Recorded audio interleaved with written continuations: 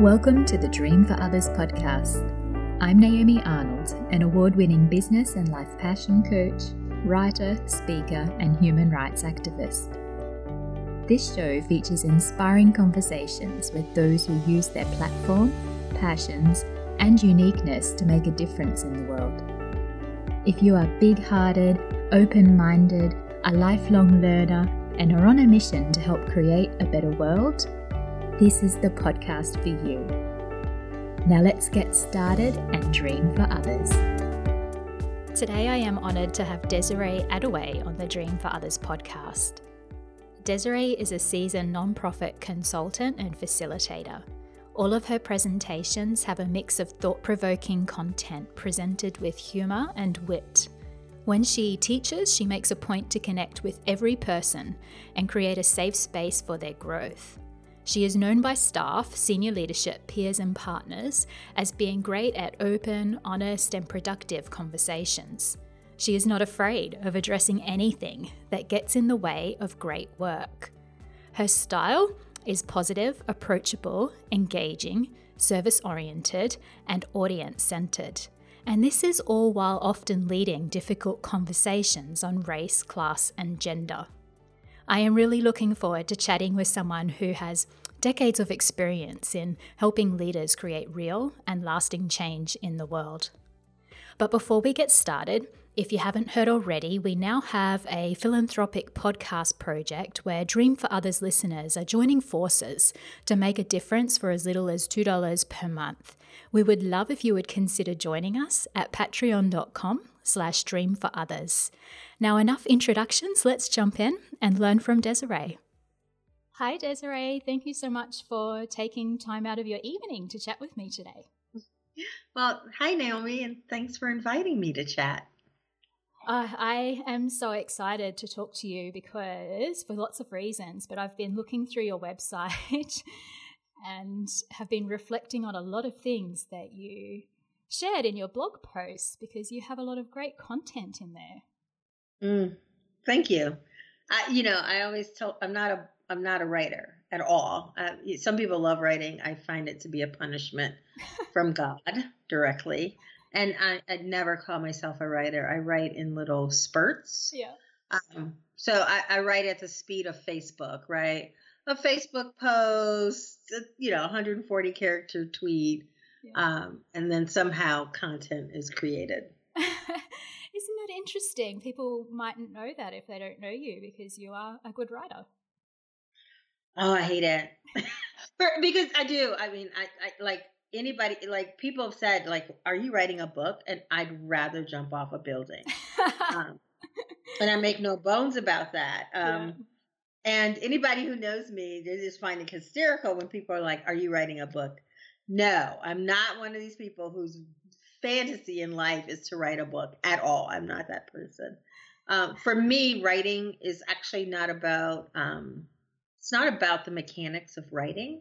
It's actually not about writing. Writing for me has always been a way for me to find my voice and to express that. And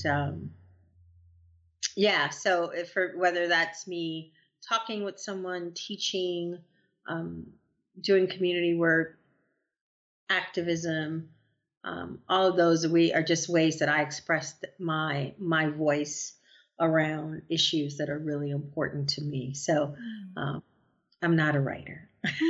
So how do you prefer to express your voice? Is it through speaking and talking to people and things like that? I love teaching and facilitating. For me, that's one of the best ways that I think I get to use my powers. But lately, and this is really fascinating, it's been through, I would say I use the Facebook platform as a way of really articulating my thoughts around really important issues and needs. I use different online platforms to do that. And I know that some people are so against that. They're like, you can't have really deep, nuanced conversation online, right? Feelings get hurt, things get misinterpreted. And I push back on that a little and I go, you cannot tell me that this is not the perfect platform to have some of these discussions. I cannot believe that the universe bought us the interwebs, which allows me to talk to you in Australia, right, around these issues, so we could talk about, I don't know, pie recipes and watch cat videos. I don't believe that that's all the internet was created for, right, to share the Thai food that I had for dinner.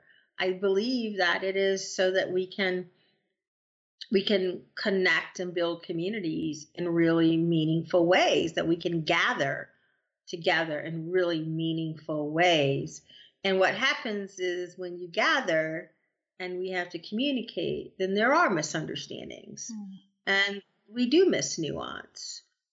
And no one's saying that the only place you communicate like that is online. But I think it's one of the ways and one of the places that we communicate. And we're spending so much time there. Yeah, I just like people who are like, no, you can't talk about difficult subjects online. I'm like, yeah, you can. Yeah. You absolutely can. But there's a way that you do it. Right. There's a difference between kind of debate and discussion. Those are two different things. Well, you're showing that it's possible yourself in what you are doing. Yeah, I love it. I love doing it. So yeah, I like to prove people wrong. I'm that kind of person. You're not alone there. So for those who aren't following you and aren't familiar with your work, can you tell us a little bit about what it is you do and how you got there? Sure. I always say that I talk about race, class, and gender. And the work that I do is built around equity and inclusion work. And so I do consulting work, I do training and teaching, and I do coaching and speaking around oppression. And at the core and heart of my work is liberation. And y'all can't see, but I wear a little bracelet, and there's a little word on my little bracelet, and it is liberation. And I hold it close to me because every day that's what it's about. It's about us getting free together, fighting these oppressive systems that hold us all down. So in all the different ways, there are times, there's systems that want to oppress me because of various identities. And then there are parts of me that oppress others because of identities. And so it is really about understanding, what does freedom mean and looks like for communities, and how do we get free, and how do we do that work internally and externally. And for me, that it's an inside and outside game. I don't get to do the work only internally and not pay attention to how others are suffering externally. And I don't get to just spend all my time in that suffering externally and not do my internal work. And is this something that you were always questioning within yourself and have always, and within about the world? And have you always been working in this space, or is this something that's evolved over time? Well, being a Black woman in the U.S., I've always been in this space from the second I was born. I was brought into space, and I've known this my entire existence. So what's really fascinating is I've been doing these. You may not know this. For the past year and a half, I've been doing these conversations with strangers, and I have them on race, class, and gender. Yeah, and they've been really fascinating and wonderful and just mind-blowing. But one of the questions I always ask is, what are the identities that you use to navigate the world? And I'm fascinated when predominantly white women never identify as white. And that's simple, and there's a reason for that. It's because that's the norm. And so it's nothing, you don't think about it. Right? You just don't think about it because that's what everything is centered around. Like men don't think about that they're men, right? And being a straight person, you don't have to think about being straight because everything's built around that for you. So I always ask that question, what identities do you use to navigate the world? And as a Black woman born in the U.S., I will tell you, you could have asked me when I was 6 years old, Yeah. what was I? And I would have told you I'm a Black girl. Yeah. And it's something I'm incredibly proud of. It's something that is that I am aware of every moment of every day. And it's something that I am happy to be aware of every moment of every day. Mm-hmm. I sometimes I'll say something online and people will be like, "No, Desiree, you're just you, or you're you," and I'm like, "Yeah," and I'm a Black woman. Like, there's nothing wrong with identifying that I'm a Black woman, and because of that, I have this certain lived experience Yes. that I love. Yes. That I love, and so for me, there's yeah, say yeah, Desiree, the Black woman Desiree. Yes, that's who I am. You can totally acknowledge me like that, because that's who I am. And again, that lived experience is deep and rich and wonderful, and I adore it and I love it, and I identify with it. And it's shaped everything. It shapes everything, and just like being white and Australian shapes everything for you. It gives you a certain lens and worldview by which you then interact with the world. Yeah, and being aware of that, that shapes everything too. It does. It's right, the awareness of it. And there's nothing to be ashamed of, right? There's nothing around that says that is to make you feel guilty or shameful about who or what you are.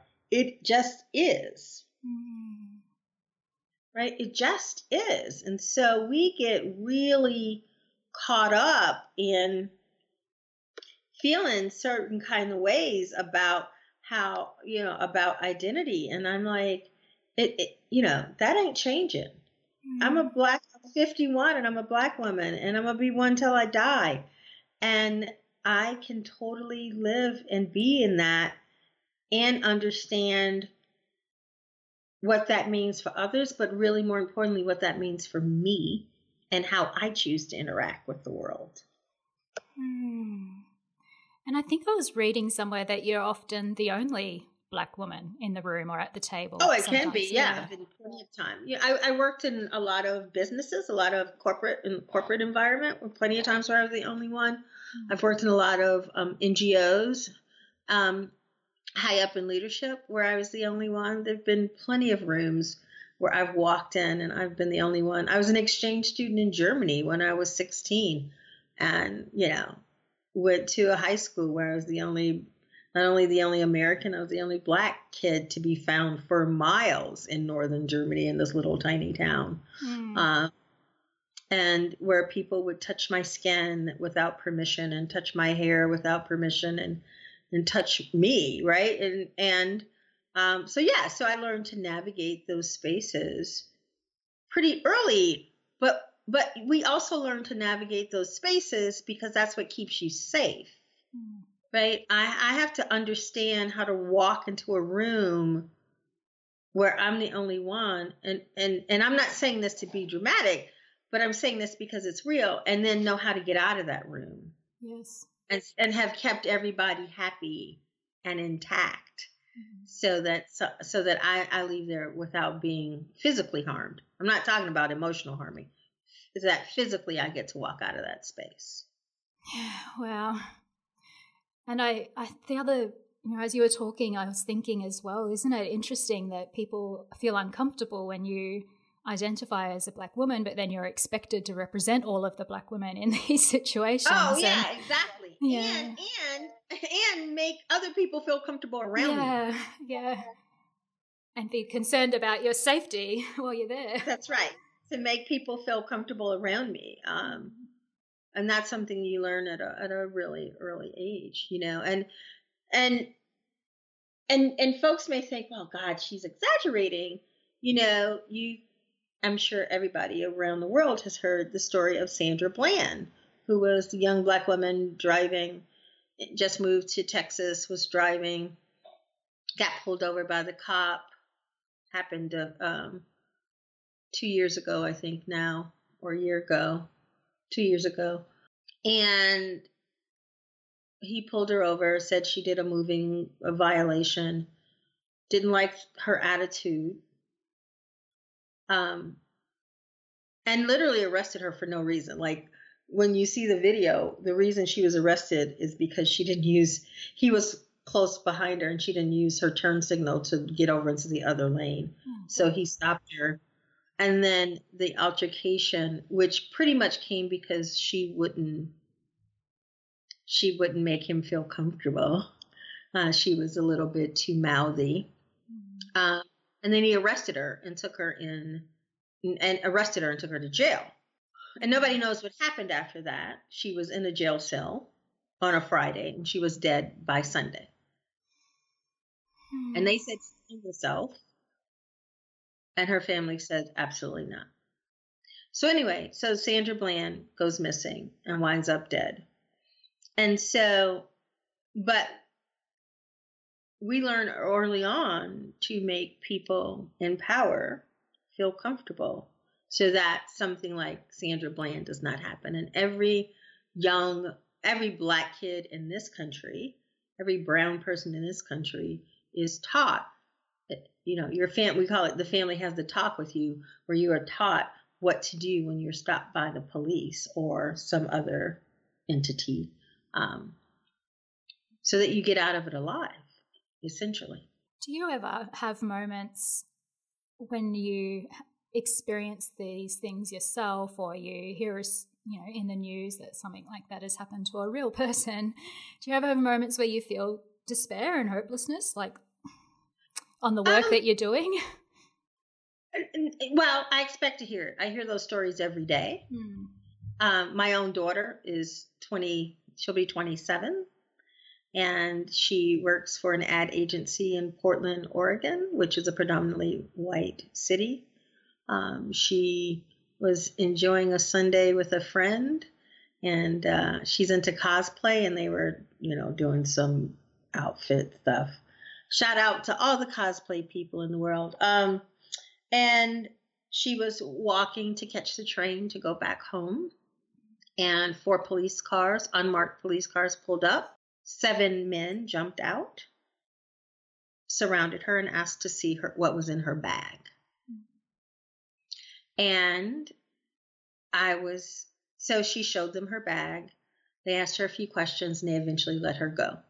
So my daughter texts me and says, the police just stopped me and illegally searched me. Well, asked if they could search me. And I, of course, freaked out and said, put me on speaker right now so I can hear what's happening. And she said, it's over. And, she's like, I know they didn't have a right to search me, but I let them search me anyway because I just wanted it to be over. Making them feel comfortable again. Right. And so the reality is I never feel comfortable because I know that at any moment in time, even when you're doing nothing illegal, even when you're just walking, just being yourself, is not enough to keep you safe. And it's not enough for me to keep my kids safe, which is why I do this work. I tell people I stay at a nice simmer, a nice righteous anger, because I do this work for my kids. And I'm never going to see, I'm not going to live to see some of the fruition for this work. I know that, and that's okay with me. My kids may not see the fruition of this work, but one day it will happen. And that's all right. And it won't happen, I guess, will it, unless people who won't see the fruition are doing it. Until doing it, right? I mean, I don't know Australian history. I just know it's 450 years from slavery till, 450 years from slavery till now. And so it's going to take a long time. Nothing's going to happen overnight. We've only had here legally the Voting Rights Act, which really allowed Black folks to have regularly and consistently have the power to vote. That's only 52 years old. Yeah. So we think these things have happened, that was so far in the past, and they're really not. They're all pretty new.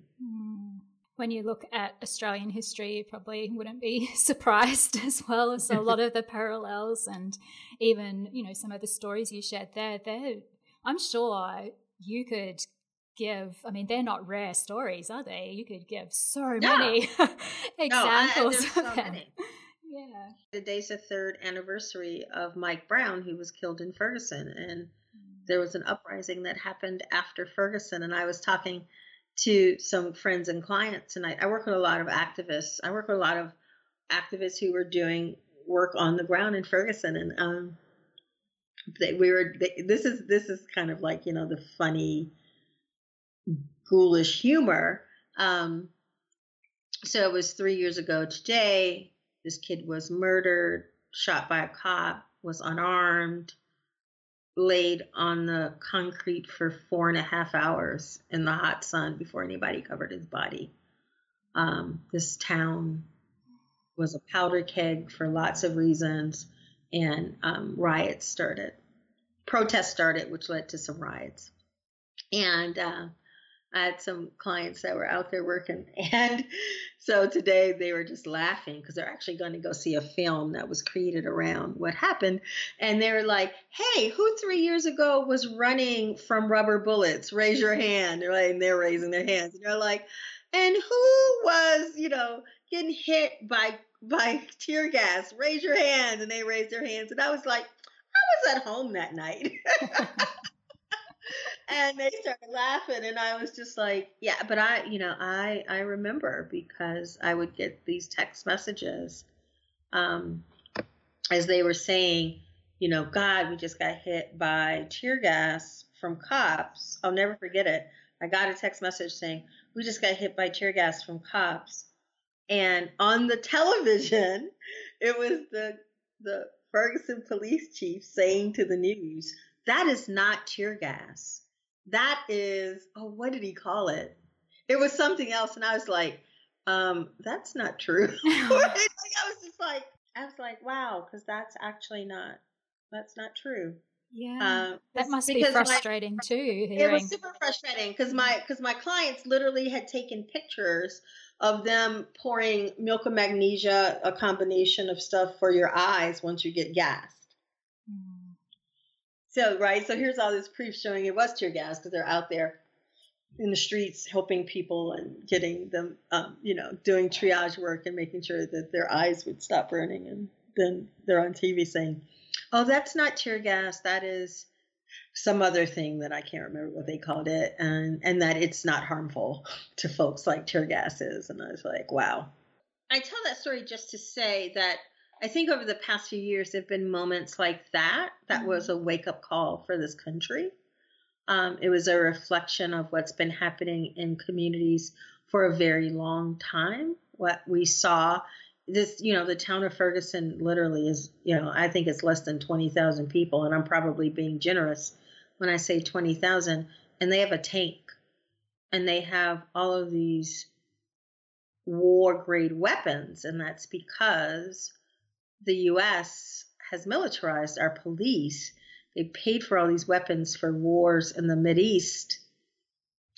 And then when these weapons came back home, they need to do something with them. So they started giving them to police municipalities, to states and counties. And so you have these little tiny towns, which literally now have tanks. Yeah, wow. And sound cannons and combat gear, that was literally made for war. And so I think, it was moments like what happened in Ferguson, which politicized and radicalized. It was a tipping point in this country, I think, for people. And it was an awakening for folks who had never seen communities that were so in so much pain. These communities had been in pain, but folks hadn't seen it, and they saw it for the first time. And you're closely connected to a lot of this, being someone who lives it as well, and having clients who are activists. And I know you go into organizations as well, and And then I imagine you work with other coaches and entrepreneurs who experience a online version of the, discrimination and biases and oppression. It's coming from every angle. And I work with folks who are trying to understand it better, right? Mm-hmm. So, I do a couple of online classes that really talk about who's in your network and how diverse is your network and how inclusive and welcoming is your small business, your online business,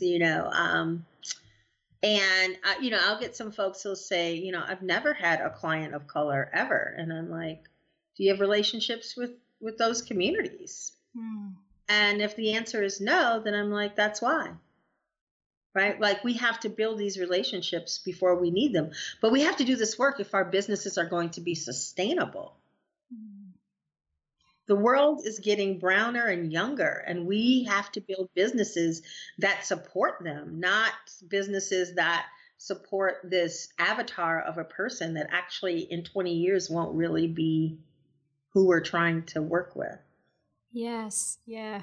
I started to realize when I've always been interested in human rights and social justice, and when I started to do my master's and look into doing my master's in human rights, and I was going to these coaching and entrepreneur events and just looking around me and just feeling this real tension and discomfort about the massive difference in those two fields. And I know when I started to write about it and talk about it that a lot of other people were feeling it too, but they just didn't know what to do with that, especially if they thought that their area of business or their niche was unrelated to, something obvious about politics or human rights or social justice. But there's ways, isn't there, that we can still, that even if you feel that way, that you can still use your platform and your voice and your privilege to do something here, not be quiet. Well, for me, it's about what are your values and are you living your values, whether that's as a corporate, as a company, whether that's as a solopreneur, as an entrepreneur. How do your values kind of show up in the work that you do? Yes.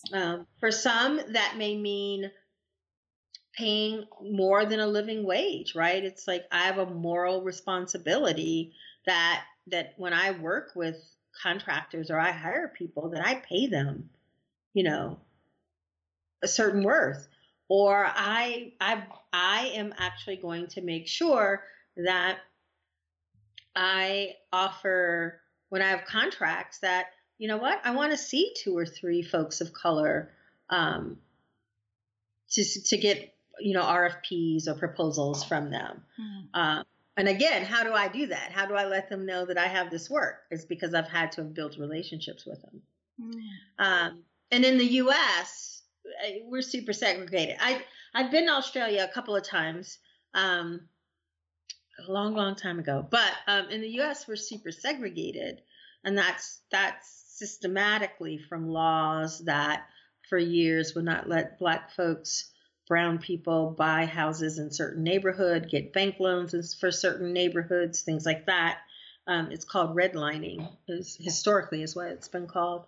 And so that segregation still lives. And it still lives because when we think about who was always able to own and buy property, literally until, 60, 70 years ago, it was white people. And so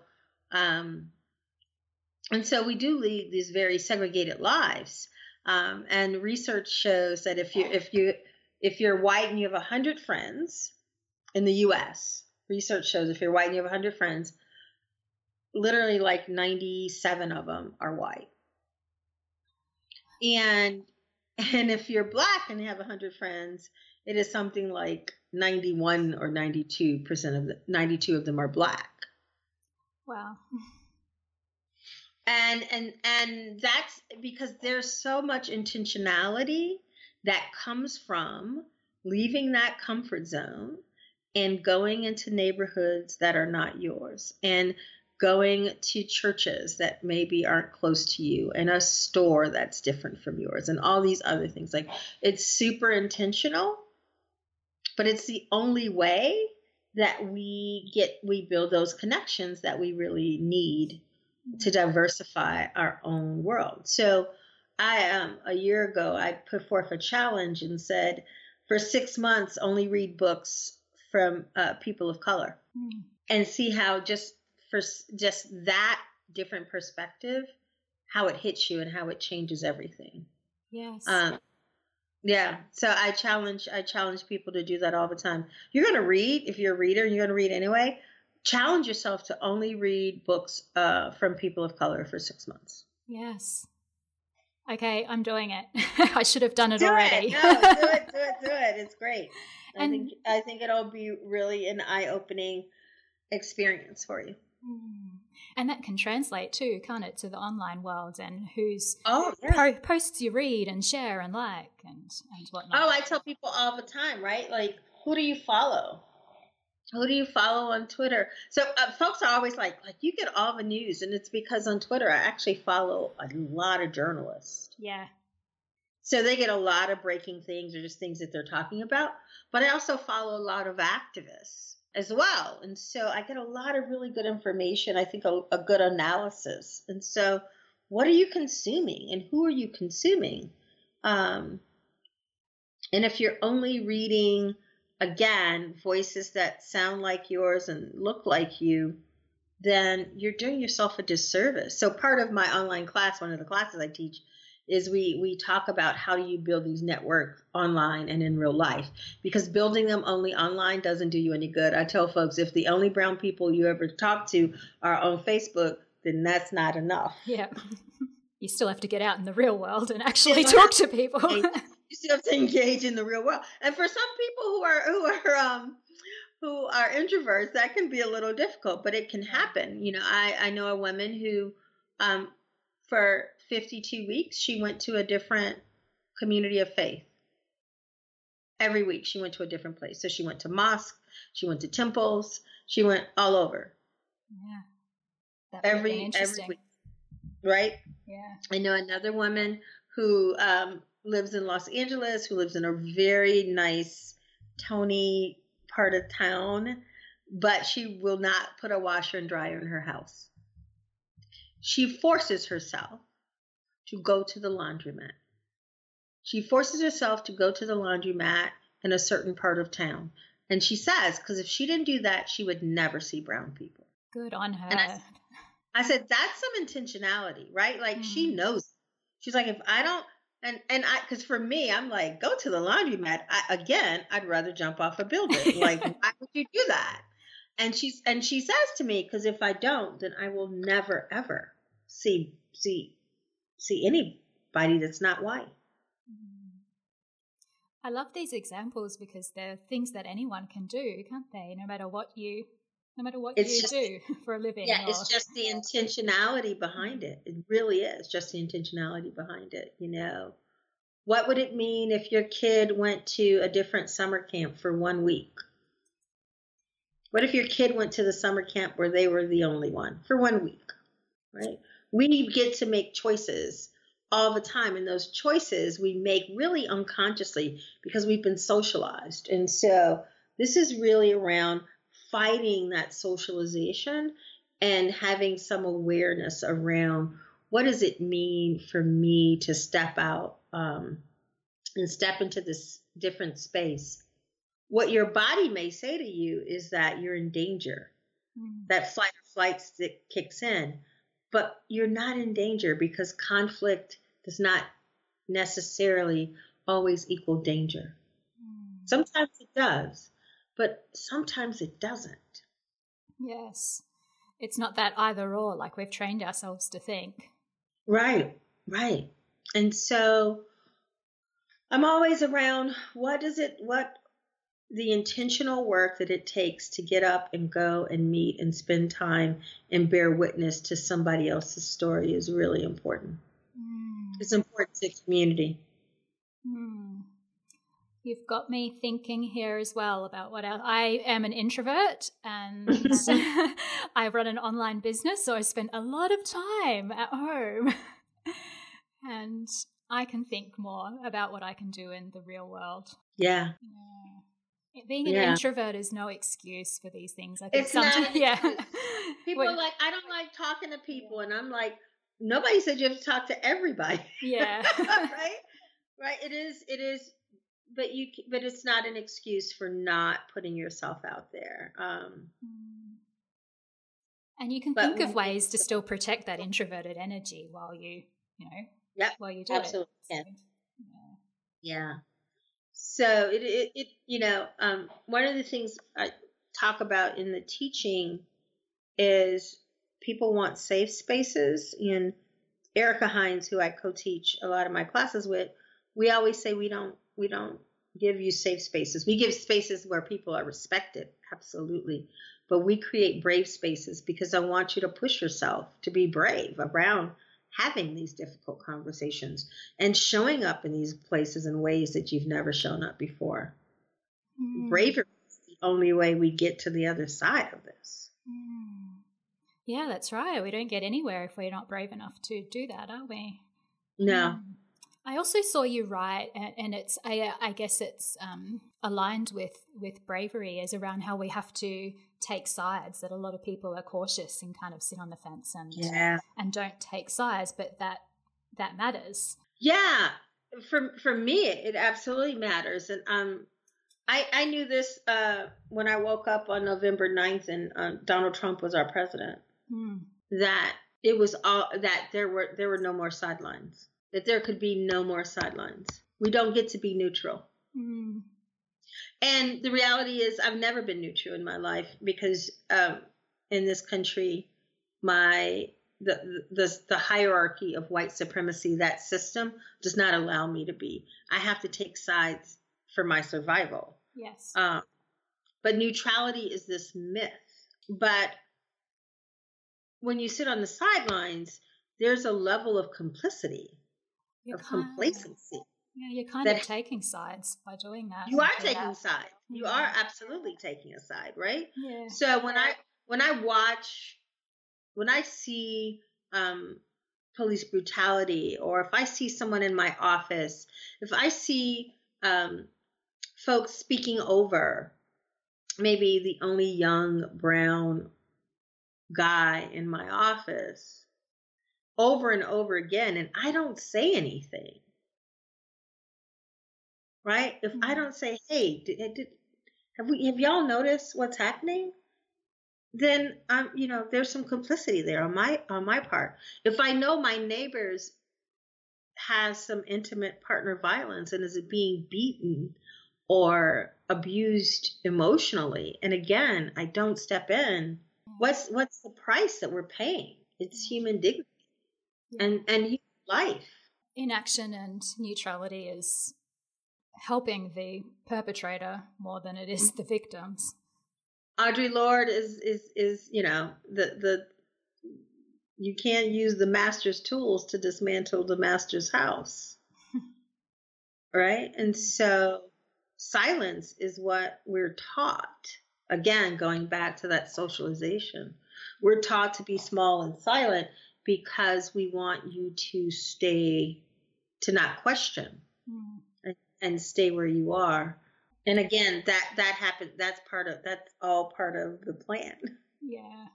And it takes what you were talking about earlier with awareness and intention and then action. Yeah. Yeah. So there's something called liberatory consciousness. And y'all can look up and see. It's not my idea. Trust me, I'm not this smart.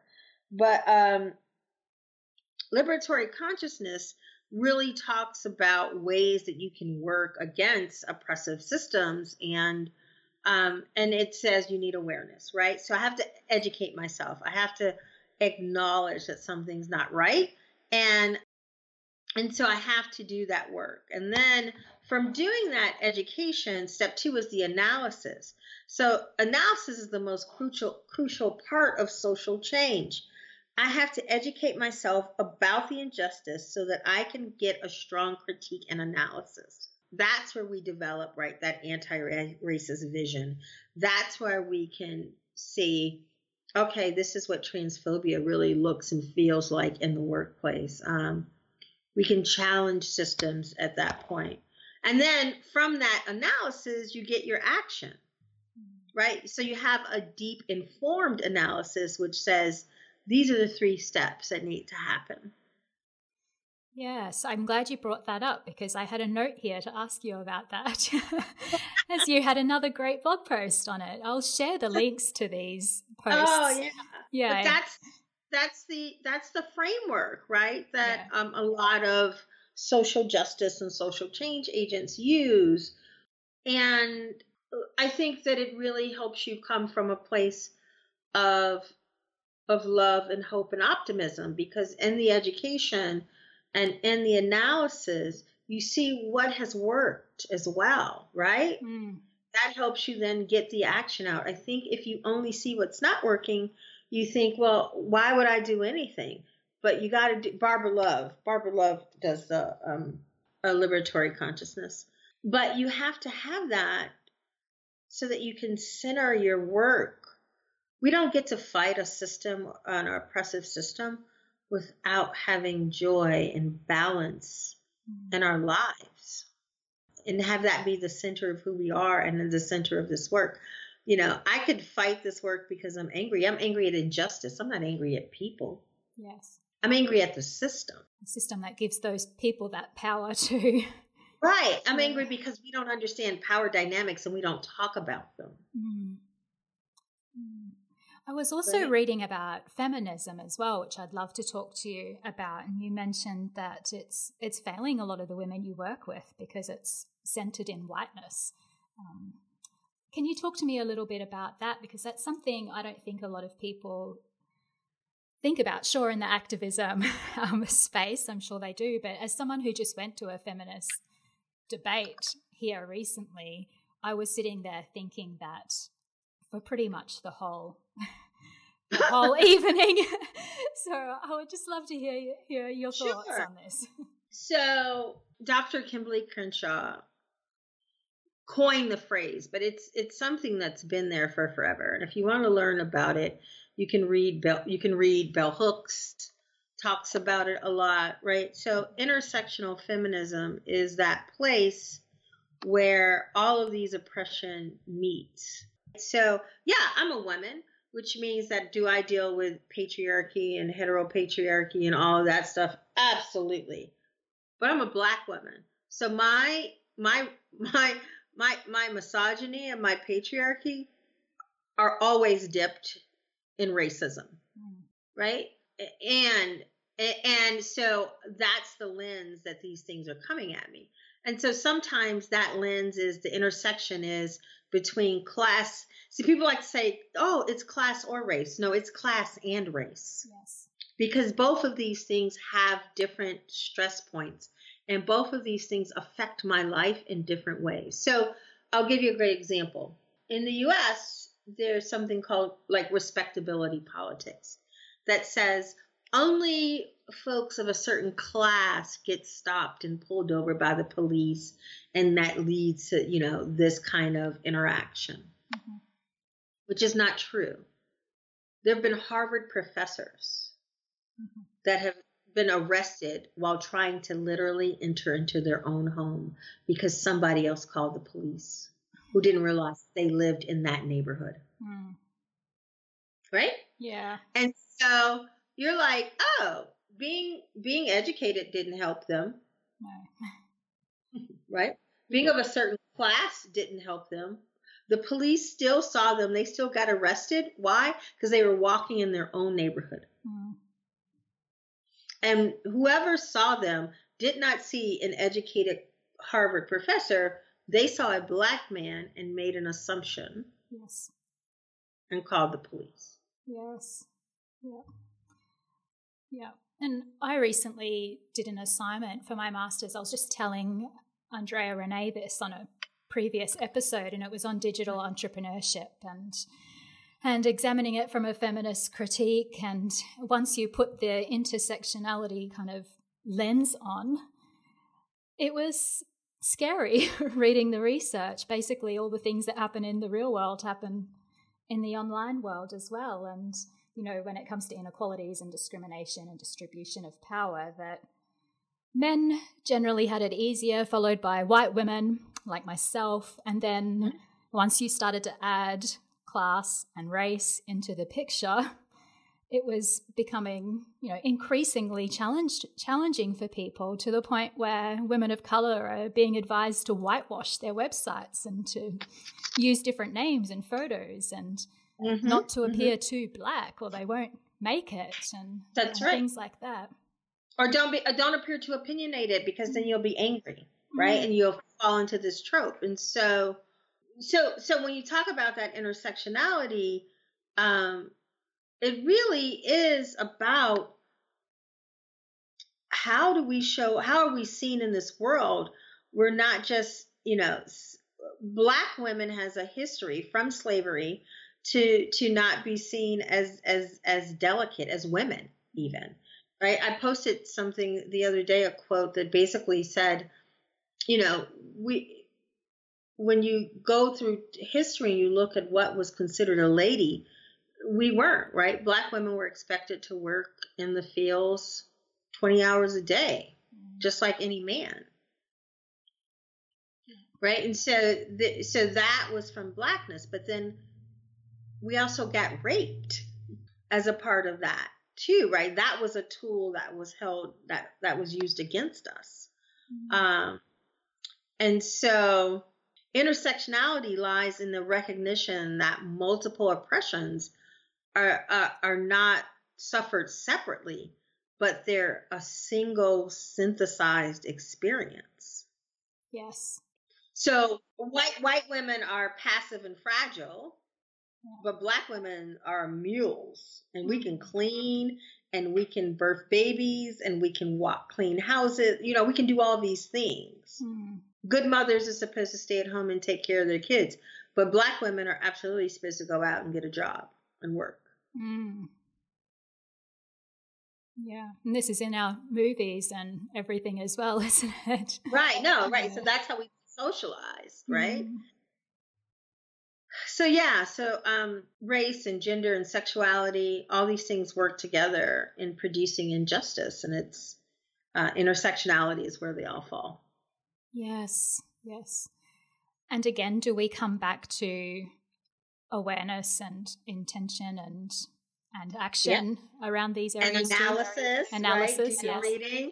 Yeah, and then using a strong analysis for action. It's not enough to know. You have to act. And I teach a 3-month online social justice class, and every month we do a deep dive in a subject, and one of the pieces that we really always push is, okay, so what's your action? What's the action you're going to do in your sphere of influence this month around racism? Or what's the action that you're going to do in your sphere of influence this month around classism or sexism or heterosexism?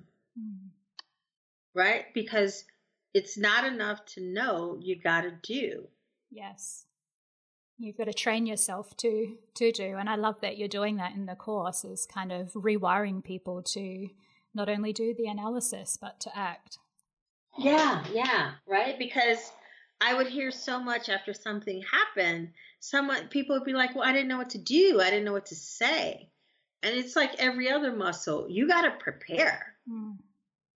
So let's be clear. Will there be another unearned killing of a Black person? Yes. It's not if, it's when. So when that happens, what are you going to do? How are you going to talk about it? Who are you going to talk about it to? Yes.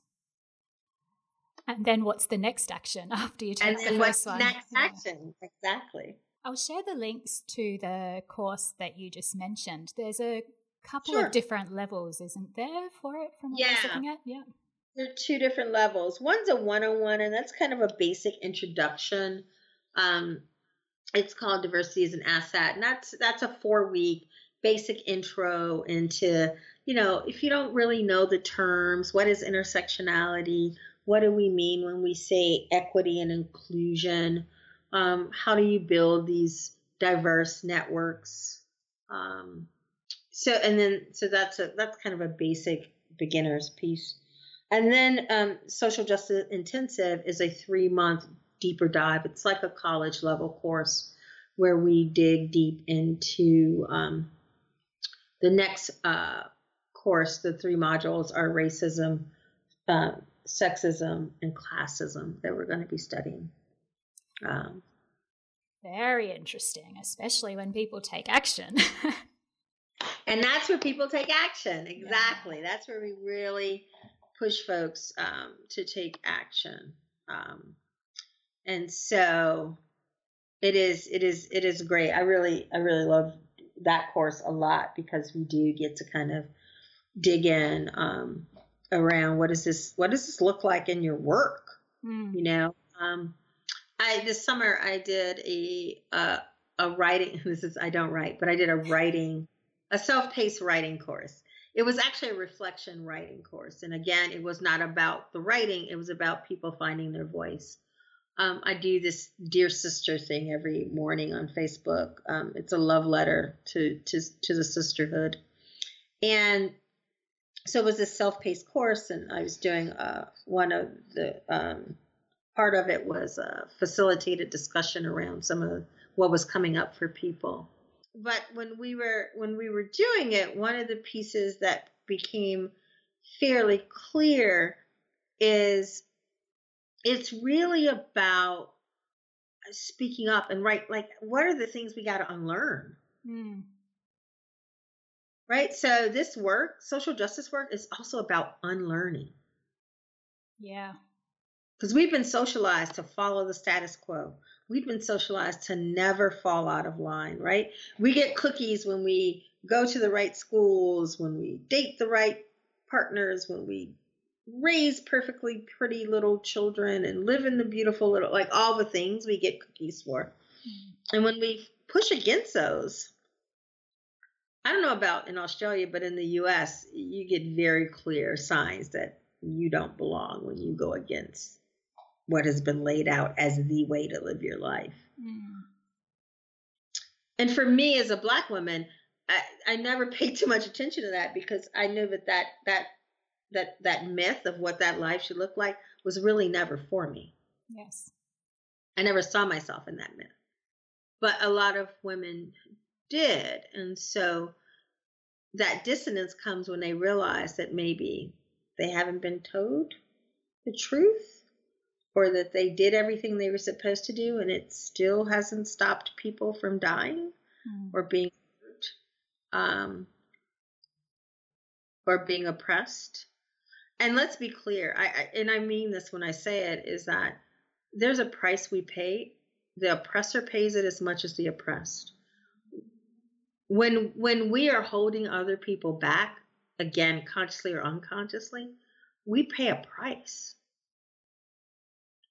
We pay a price when we don't allow people to truly live into the life they're supposed to live.